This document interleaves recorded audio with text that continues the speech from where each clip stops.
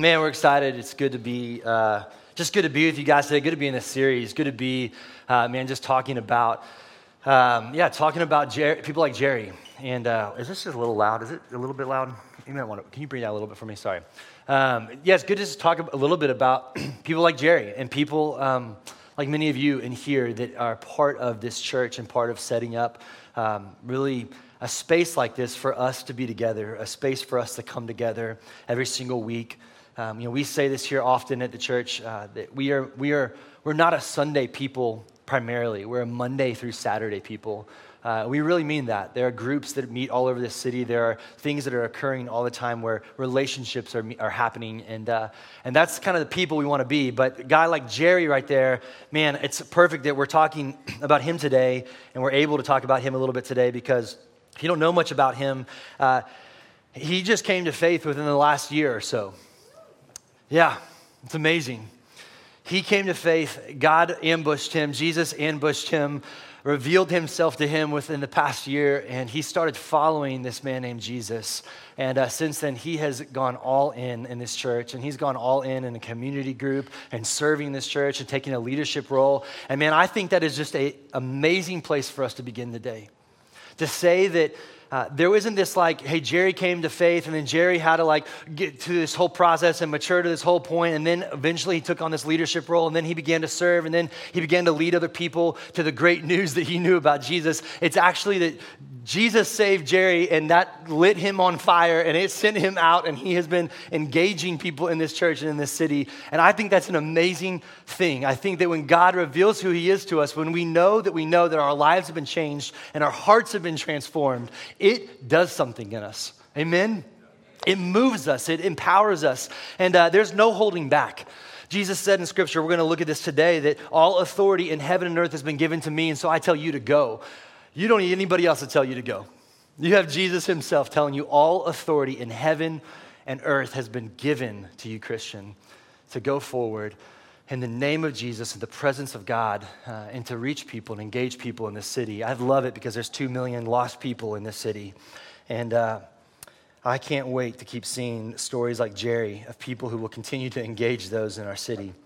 We are talking today about discipleship. We're talking about spiritual fathering and spiritual mothering. And if you need a Bible, by the way, today, if you just throw your hand up, we'll have ushers that are going to come by here. Just go ahead and throw it up. You can keep that Bible if you need it. By the way, just a heads up, this Bible event here is actually not live. So if you're looking for it right now, wondering where it is, we're having some difficulties with it this morning. And so you'll have to follow along. We'll have all the scripture up on the screen. But we want you to follow along with your eyes on the screen and be able to see exactly what we are talking about, that they're not just my thoughts, but they're actually in the Word. And I want to start today, if you're okay with it. I don't normally do this, but I actually want to share a little bit about myself. And I want to start today and share a little bit, a couple minutes of my story so you can understand where I'm coming from today and where we're going. I kind of wavered and wasn't sure if I wanted to do this, but I grew up in a home with a mom and a dad that did the best that they could, like many of you. They did everything they could to love me, to care for me, to set me up well in life. My mother is an amazing woman of God. She has a deep affection for Jesus.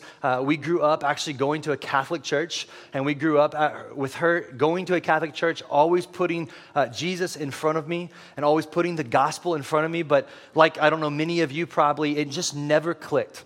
It just never hit me. I mean, I kind of went to church. I went and sat in the pews and in the rows, and I went to what we called CCD class, and I went to, that was like our Sunday school, and I would sit there and I would listen to all of the things that were happening, and I felt like there was just this list of what to do, and it just never clicked. And in about 6th grade, my parents separated.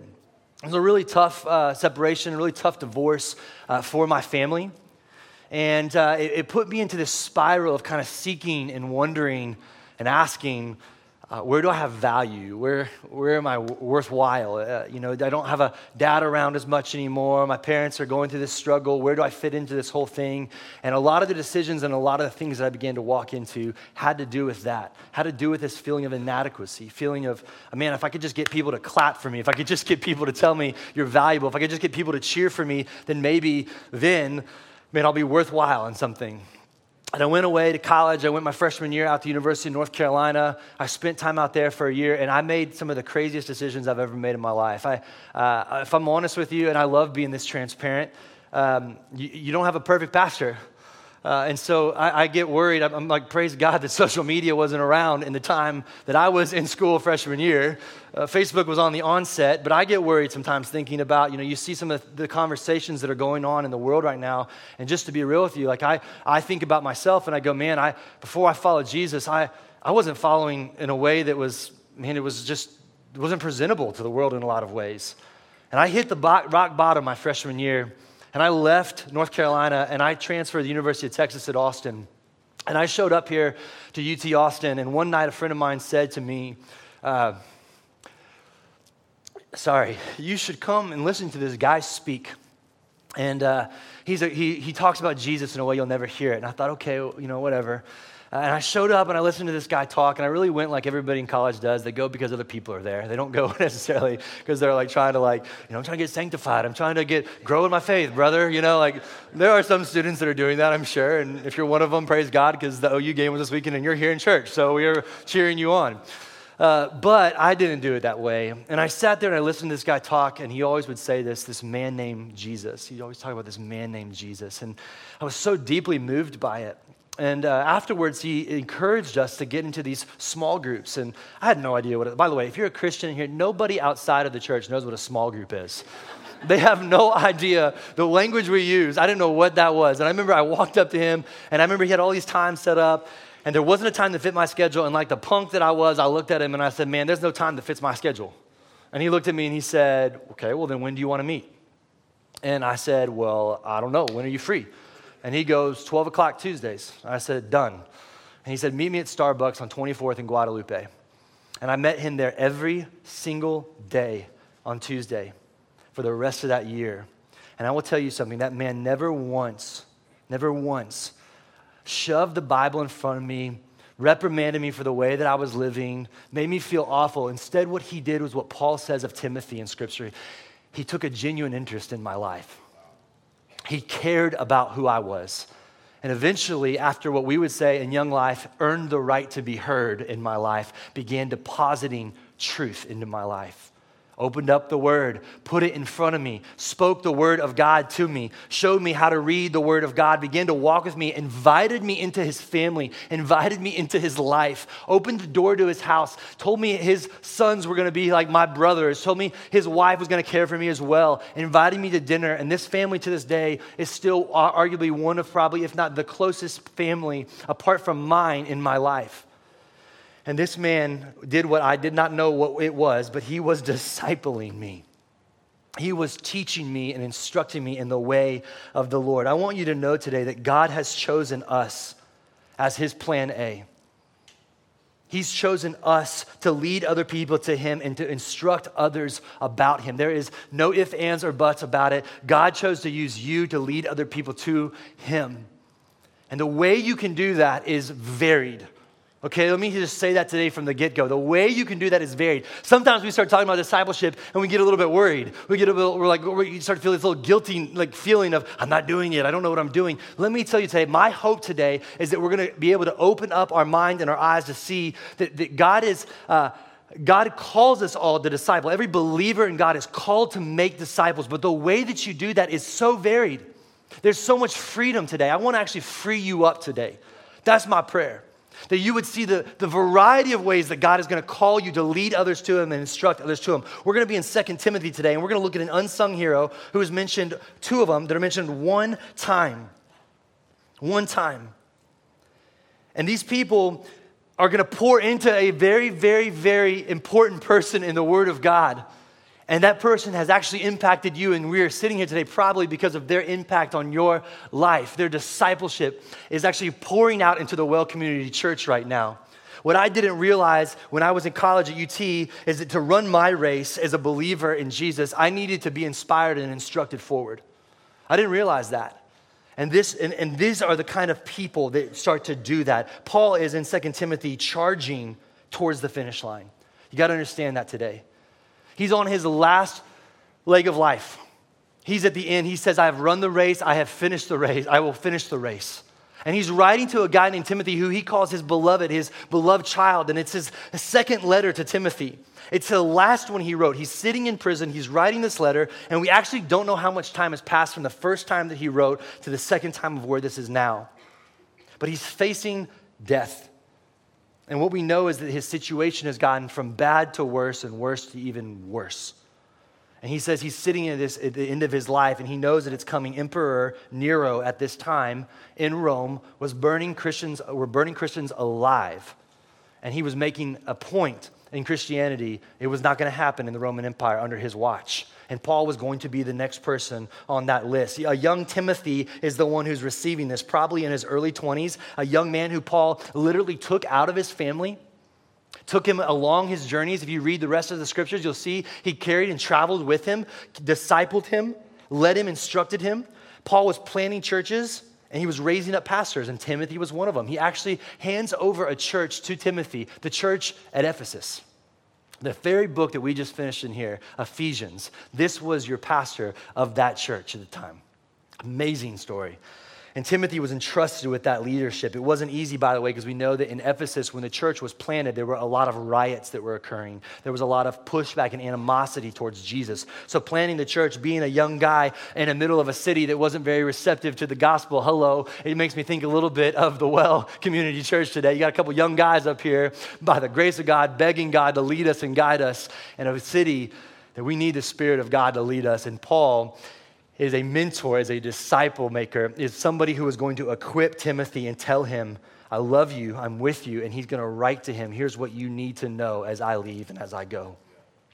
And I love it because Paul's ministry is rapidly expanding. If you flip just one page to the very end of this letter, if you look in chapter 4, verse 9, you can see it. He's literally calling shots like a coach on a field. He's telling people, they're going here, they're going there. Demas has left me. He's gone to Thessalonica. Crescens has gone to Galatia. Titus is Dalmatia. I've sent Luke. Luke is with me. Mark has gone over here. Tychicus has gone to Ephesus so that you could come here. I want you to come back with me. Carpus and Troas have gone over there. And he's calling shots. He's sending people out. And here's what you've got to see today is that as a man in the end of his life, in the very last stage of his life, what you have to see is there was a plethora of young men around him that he had been investing and depositing into, and they were carrying on his work.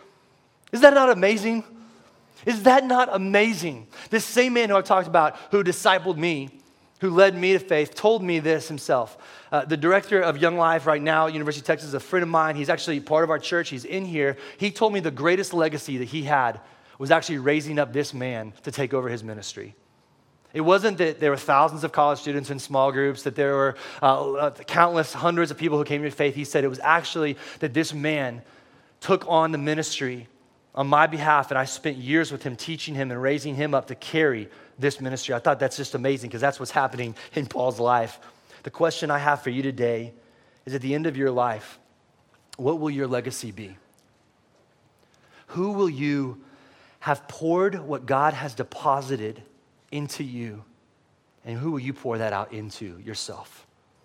That's the question today. Here we go. We're going to start in verse 1 of 2 Timothy. I'm going to read a little bit for context here, and I want you to see the two people that we're talking about. It says in verse 1, Paul, an apostle of Christ Jesus, by the will of God, according to the promise of the life that is in Jesus Christ. To Timothy, my beloved child, grace, mercy, peace from God the Father of our Lord Jesus Christ. I thank God whom I serve, as I did with my ancestors with a clear conscience. And I remember you constantly in my prayers, Timothy, night and day. I remember your tears, and I long to see you. Remember, he's writing this from a prison cell, that I might be filled with joy.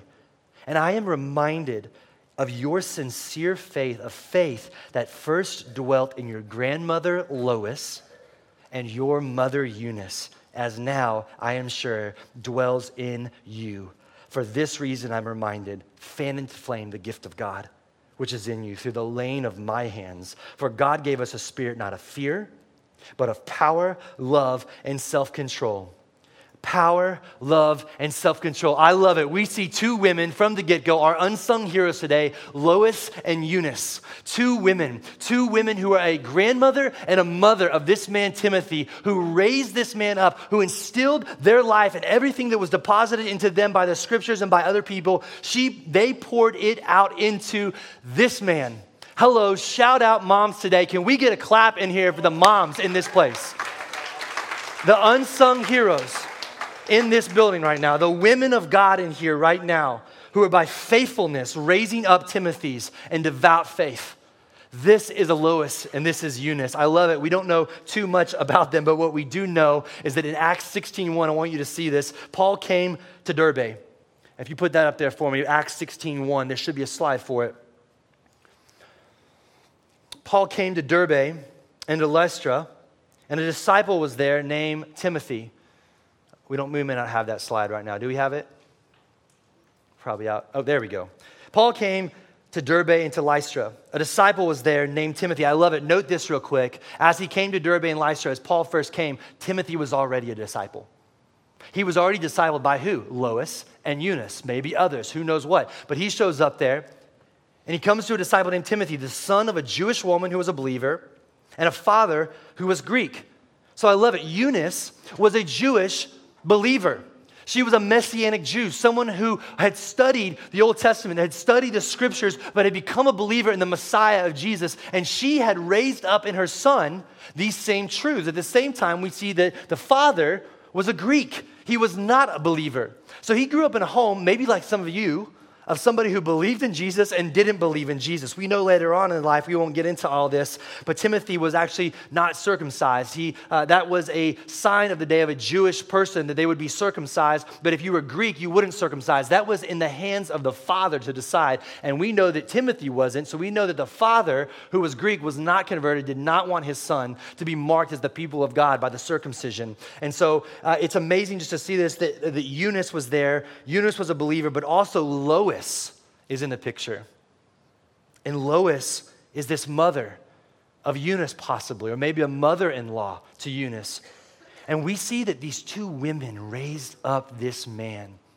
Why is this amazing? We don't know why the father's not mentioned. We don't know if he was abandoned the family, if he passed away, but we see that two women had stepped up and raised this man. I love it, even if we'll show one more scripture in 2 Timothy 3. It says this, Paul is saying this in the same letter. He's saying, however, continue in the things that you've learned, Timothy, that you've become convinced of, knowing what you learned from them and from the childhood, that you have known the sacred writings, which are able to give you the wisdom that leads to salvation through Christ Jesus. I think today, this raises the stakes on moms. This raises the stakes and to tell you today, I think even God wants us to share today and free you up, mama. I want you to hear this today. Maybe your primary calling in discipleship right now is to your children. And you need to not feel anymore as you walk out of this room, any guilt from that space right there. That is the most important discipleship that you could be doing right now. Can I tell you today, clearly, it is not the church's job to disciple your kids. It is your job as husband and wife to disciple your children. And I want the ladies in here, the mamas in here today, to know that this church is behind you, supporting you, pushing you all the way. Even the lead pastor's wife here has 3 girls. And I talked to her about this, and she tells me about how difficult it is not to be so involved in all the intricacies of what's going on here. But she's raising 3 girls up, teaching them the truths of the gospel. What is being deposited in them right now might end up becoming a Timothy for the rest of the kingdom of God. How amazing and incredible is this? I want you to think about this too today. I'm standing here, and when I speak to you today, what I'm telling you today, I'm the result of all of the people who poured into my life. All the people who spoke the truths of the gospel into my life. All of the people who took time to instill and disciple and to instruct me in the ways of the Lord. I'm standing on the shoulders of 20, 30, maybe 40 people who poured out into me at certain times of my life. We thought this week was amazing. All 3 of your pastors here at this church, at one point in our life, had our fathers step out. All 3 of the guys up here that preach. We all did not have fathers lead us, but you know what? Other men stepped in. Other men came up behind us, told us where our value was, who we were, who God was, and began to instruct us in that way. And the mission here at the well is simply this. We'll put it up on the screen if you don't know it. The mission at the well is to make much of Jesus by reproducing disciples who impact the world for the glory of God. Shorten that, we want to exalt God, exalt Jesus, make much of him. We want to disciple people. We want to equip you to disciple people. And we want to send people out, back into their worlds, back into the nations, back across this country, back into church plants. That is our mission today. And so today, for the rest of the time that we have, all I want to do is clarify three things for us. One, what is discipleship? What is it biblically? We have, if you're like me, maybe you have heard this. You can put that slide up there, Kenneth. What is discipleship? Clarify what it is. Who does it? What are the myths around it? I mean, because honestly, if you're like me, maybe discipleship's a little bit ambiguous. What does it mean? Does it mean to spend time with somebody? Does it mean to teach somebody? What is it? What does the Word of God say that it is? How should it be done? Like we said, I want to free you up to do what God's called you to do. And lastly, why does it matter to me after all? To challenge you forward in the call on our life. Let's start with what is discipleship. Are you guys with me still this morning? I want you to stick with me as much as you can because it's a little bit heady, but it's really, really helpful if you see this. One, the word discipleship, I want you to know this, does not appear in the Bible. Discipleship never appears in the Bible. And so if you wonder why there's a little ambiguity around discipleship, it's probably because there's not an actual hardcore definition. We have to look at when disciple making and discipleship is spoken about and gather from the context. And there's two ways that we primarily see. One, it's talking about when you hear about disciple making, it's about my discipleship. In other words, one, what is my own pattern of following Jesus, of trusting and learning from him, the discipleship that's occurring between me and God, the discipleship that's occurring between us. And then number two, it's the activity of actually helping others follow Jesus. It's the sense of you helping others actually follow after Christ, to follow after Jesus. Let me show you an example of this real quick in Acts 14:21.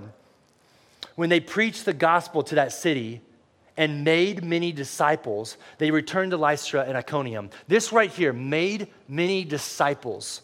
That's one word in the Greek, and it literally means to convert them to preach the gospel, to convert and transform them to followers of Jesus. So better said, when they preached the gospel to that city, they converted many into Christianity and returned to Lystra and Iconium. Now, stick with me here real quick because immediately you're probably going, well, Jesus said make disciples, not just make converts, right? Well, yes, the same word is actually used again in Matthew 28. Pull this up real quick, Matthew 28. Jesus came to them and said, all authority in heaven and earth has been given to me. Go, therefore, and make disciples of all nations. And then he explains to us what is that, what all-encompassing could that make disciples be? Baptizing them in the name of the Father, Son, and the Holy Spirit. That's introducing them to the triune God, the Holy Spirit.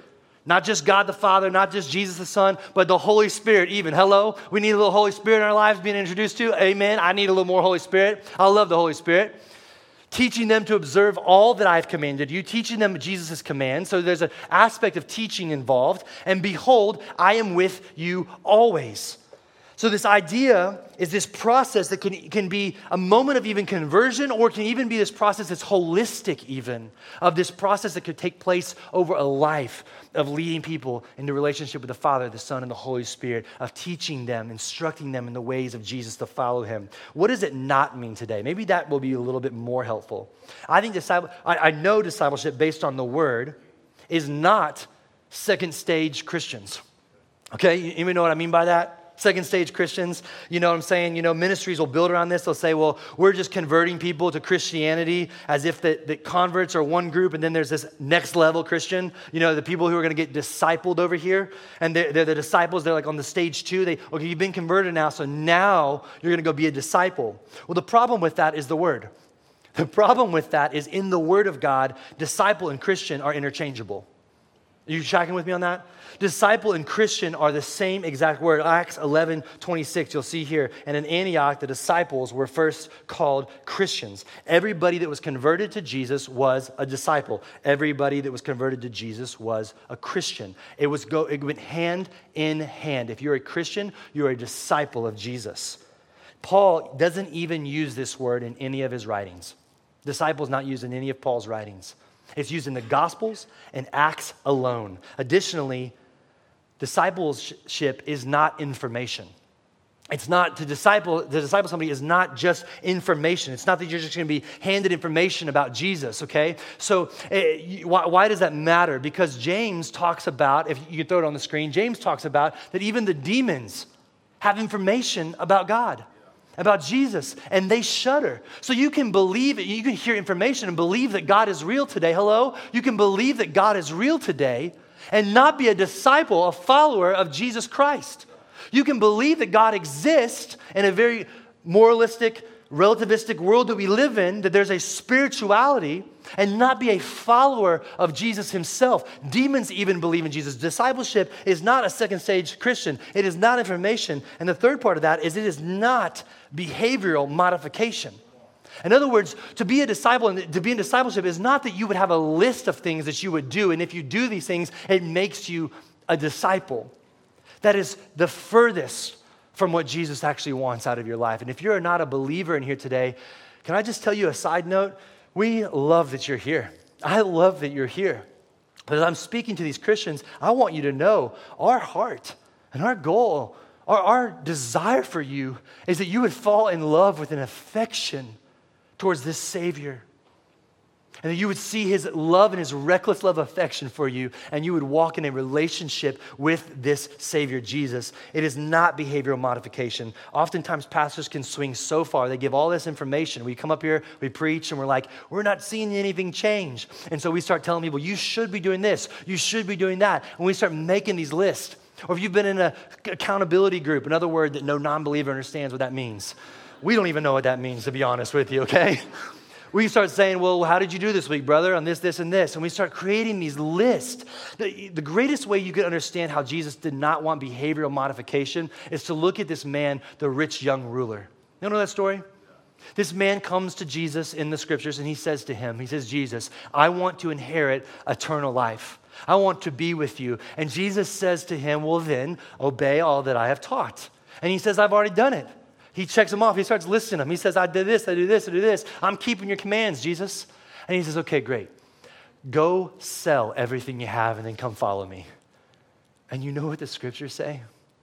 It says the man walked away sad because he couldn't do it. It wasn't that Jesus is telling you today, hey, go sell your car, your house, and then follow me, go do all this. What he was saying to this man is, I want to be primary in your life. I want your transformed heart. I want your heart. Because the heart of the problem is the problem of the heart.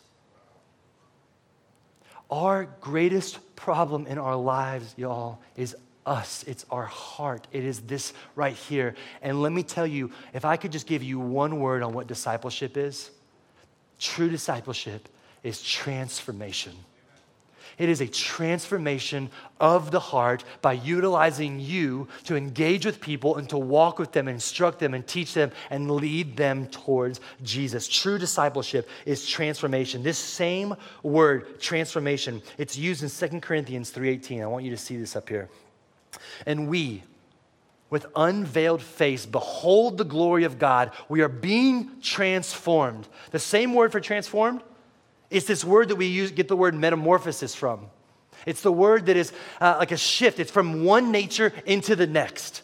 It's like a caterpillar and a butterfly, okay? You go from a caterpillar into a completely different creature, a butterfly. You go from the old way into the new way. It's saying, and we, by beholding the Lord, the glory, the beauty of God, by looking and seeing how beautiful God is, by seeing his majesty, we are transformed. We are changed into the same image from one degree to the next, moment by moment. For this comes from the Lord, who is the Spirit. So when you come to faith, when you convert into this. That word even feels like a cuss word when I say it. I don't know why. It's like I feel weird saying conversion. It shouldn't. When you go from old to new and you place your faith in the saving work of Jesus Christ, he changes you. And by the indwelling Spirit of God, he begins to help you behold the glory of God, to see how beautiful and amazing he is. And as you look upon Jesus, not on yourselves, you are changed. And that is how discipleship works. That is the amazing thing about our God, is that he uses us to point and put Jesus in the path of people. To say, look at him. Look how beautiful he is. And if you just look at him, some people in this room today, this is not on my notes, but I just got to say this. Some of us in here today are so stuck on our sin. We're so stuck on our past. We're so stuck on these things that are holding us down and weighing us down. And God's just trying to say to you today, will you stop staring at the weights and the things that I paid for? And will you start looking at me instead? Will you just turn your eyes to see not what you can do, because you can't do it. Have you not figured it out? And would you just look at what I have done? And when you see what he's done, it changes you. It changes you. That's your job. That's the call in your life, is to put that in front of people and to show them how beautiful Jesus Christ is. I had a friend this week. We have a community group. It's like a mixture of, it's like, I'll just say it, I don't really care. We're not like on like the website or anything, but like we're kind of this community group, a mixture of people from, a little bit of people from different churches, actually. Some people from here at the Well, and some people go to other churches, and I love that, actually. But this week, one of the guys in the group, he starts just praying, and as he's praying, he's talking about Jesus, and he's talking about the cross, and he just breaks down and cries. And I thought to myself, when's the last time I did that? When's the last time I thought so hard on the beauty of God that it just caused me to break down and go, you're so good, God. You're so, so good. Let us behold the glory of God. Jonathan Edwards, who is a famous pastor. Y'all, I'm sweating like crazy up here, by the way. So y'all forgive me, okay? Jonathan Edwards, who is a famous pastor and was involved greatly in the Great Awakening, a revival movement that occurred, where people would come to him and ask him and say, how do you know when someone is a disciple? And he said, the supreme proof of a true conversion is holy affections.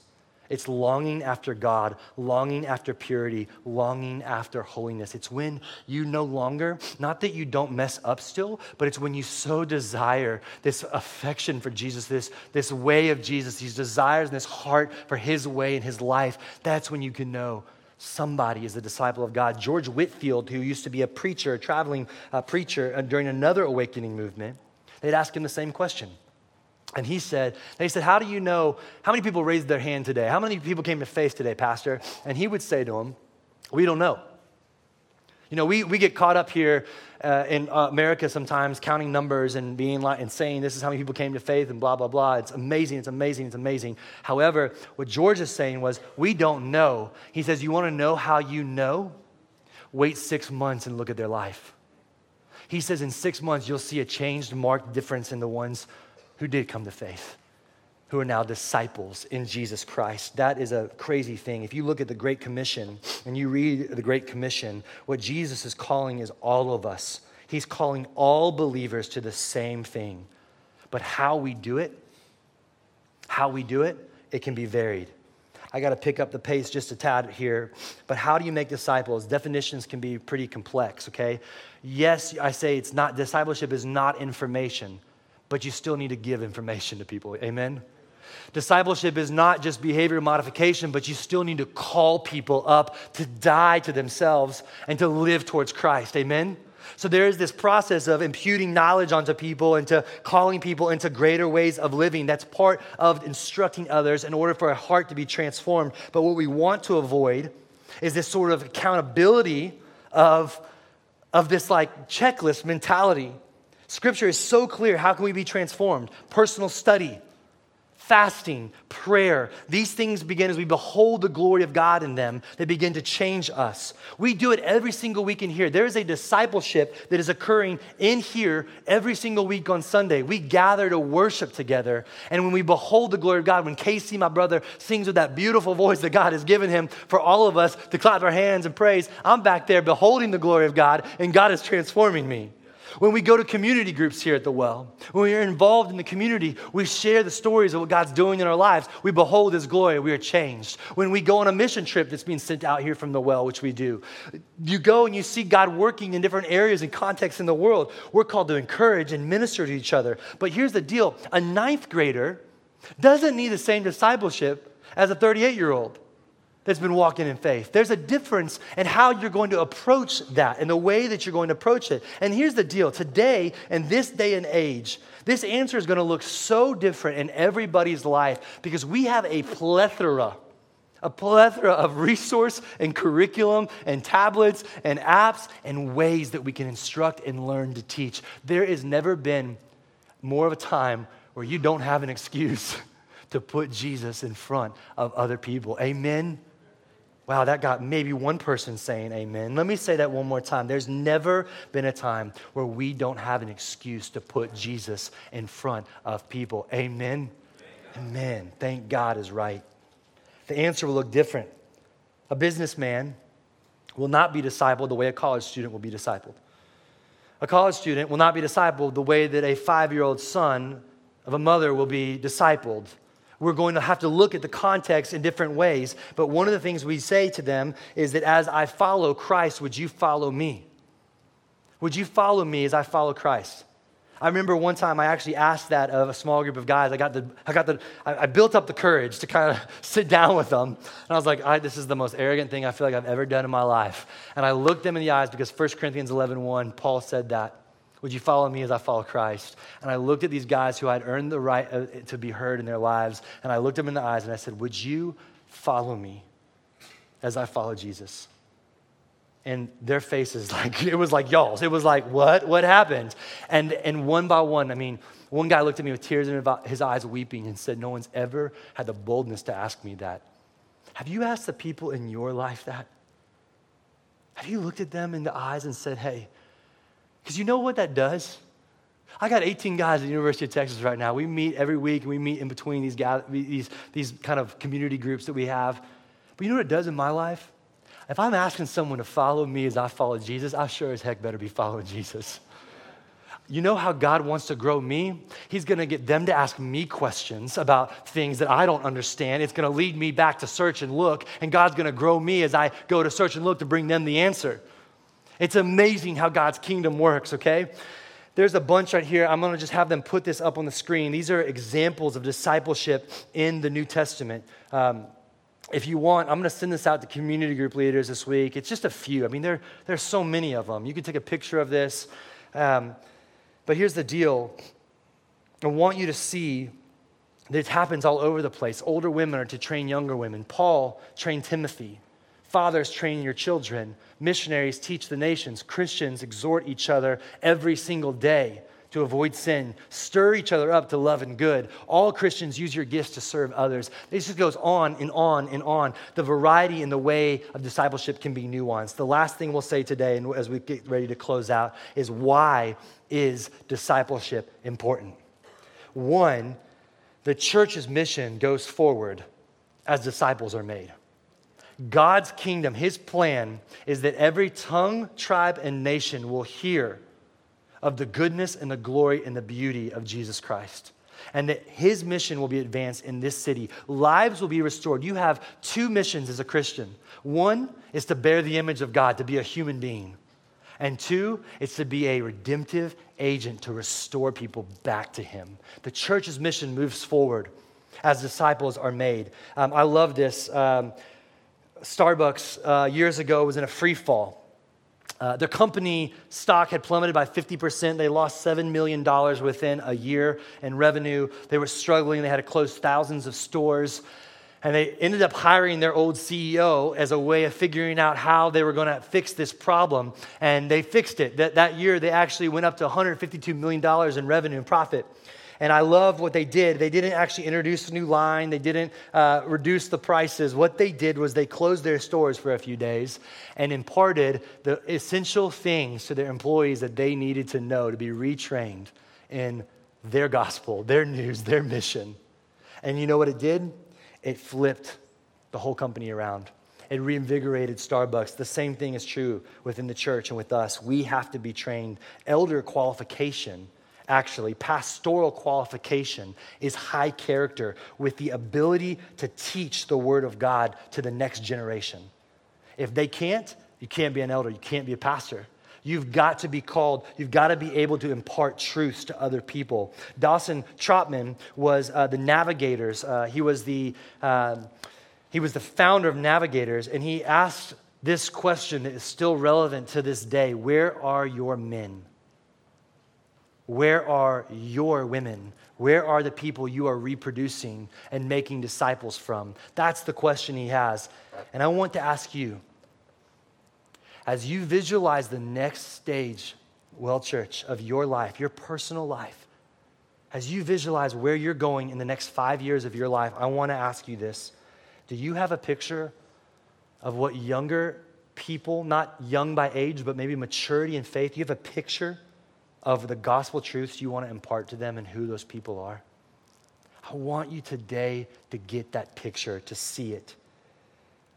We're going to have to go a little bit quicker, but number 2, another reason why is that there are people in the church who want to grow. They want it.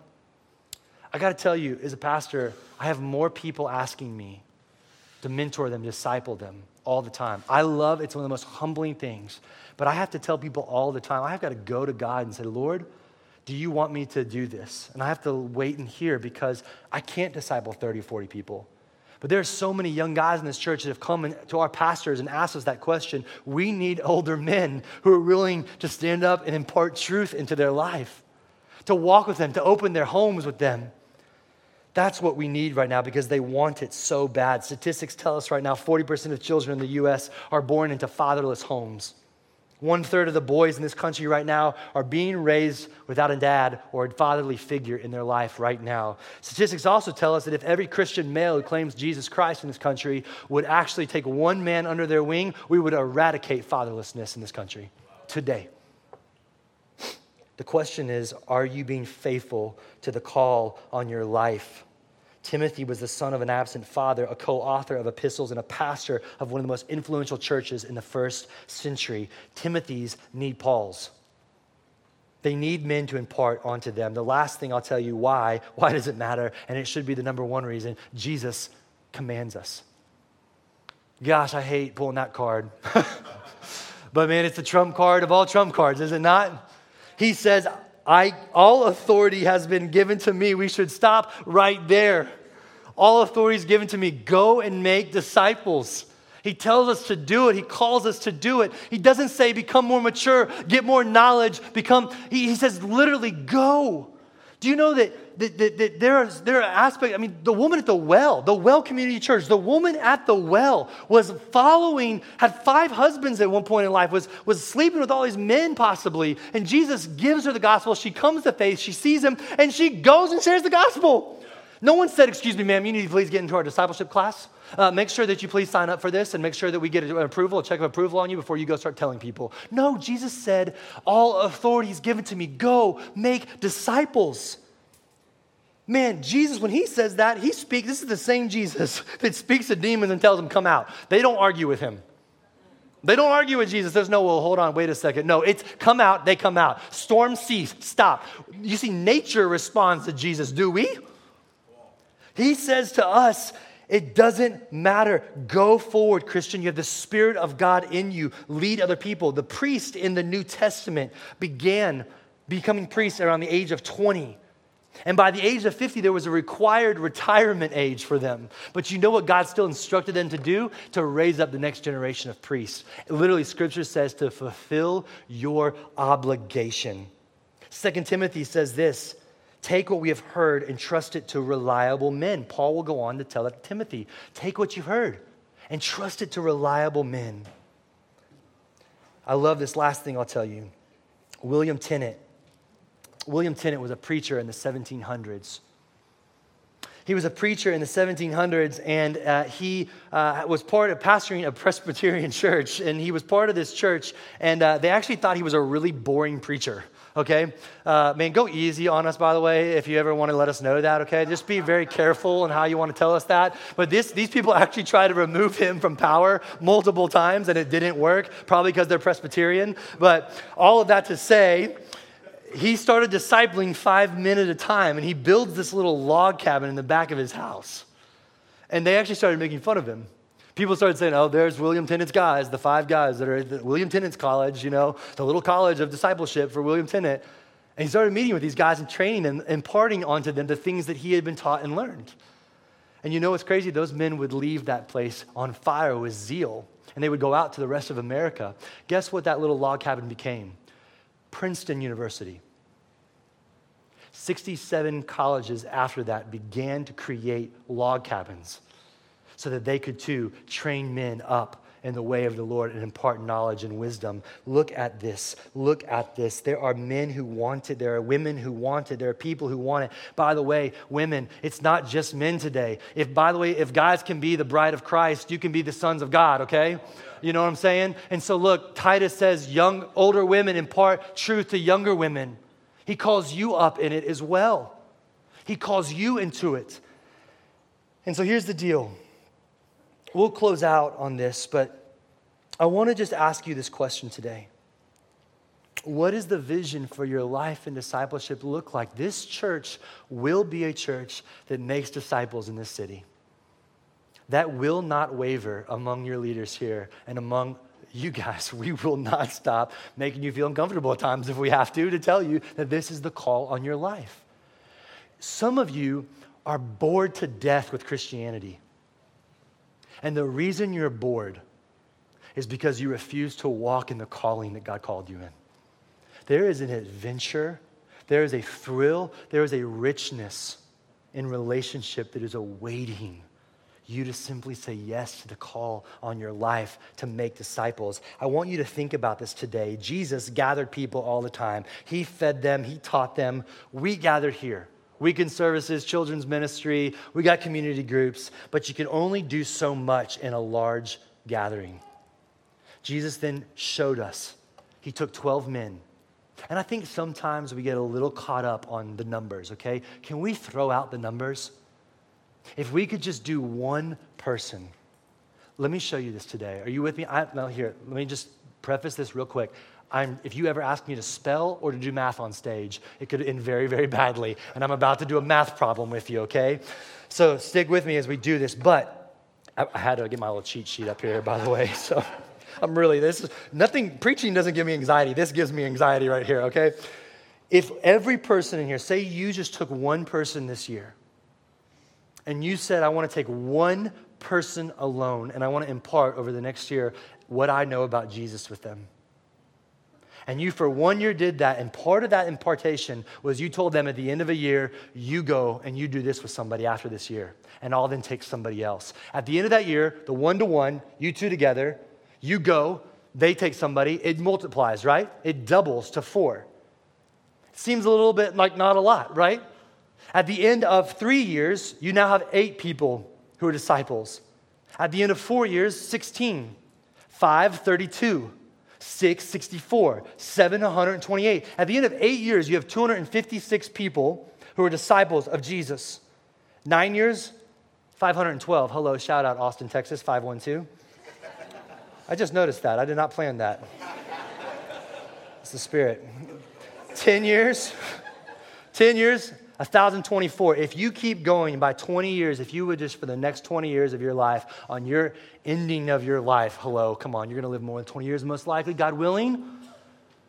But for the next 20 years, if you did this, and this was part of your discipleship vision, by the end of 20 years, 1,048,576 disciples will have been made. If you just impart onto somebody every year what you know in Jesus, and you call them to do the same the year after. I get it. It's not perfect. People are going to fall off. It's not always going to work out. But if you keep this going for 30 years, you're looking at 536 million. What if you tried this with 2 people? This is the principle of multiplication. And this was God's plan for the church from the very beginning. What did he say to Adam and Eve? Be fruitful and multiply. And multiplication began with 12, and you're sitting here today because of it. This is what you're called to do. This is discipleship. The way you do it, it's varied. Welcome them into your home. Have them over for dinner. Go meet with them weekly. Bring them into a party that you're having. Make some strangers your friends. Maybe share the gospel and open your mouth sometimes with them. Maybe another way for you to do is to just be faithful where you're at. Acts 17 says that God has positioned your boundaries and your borders, and you are where you are because God put you there. Mother Teresa said, you want to know what the greatest influence on your life is? Draw a 3-foot circle around you, and the person that stands in that circle is the person you have the greatest influence on right now. This is the call to your life. Will you pray with me?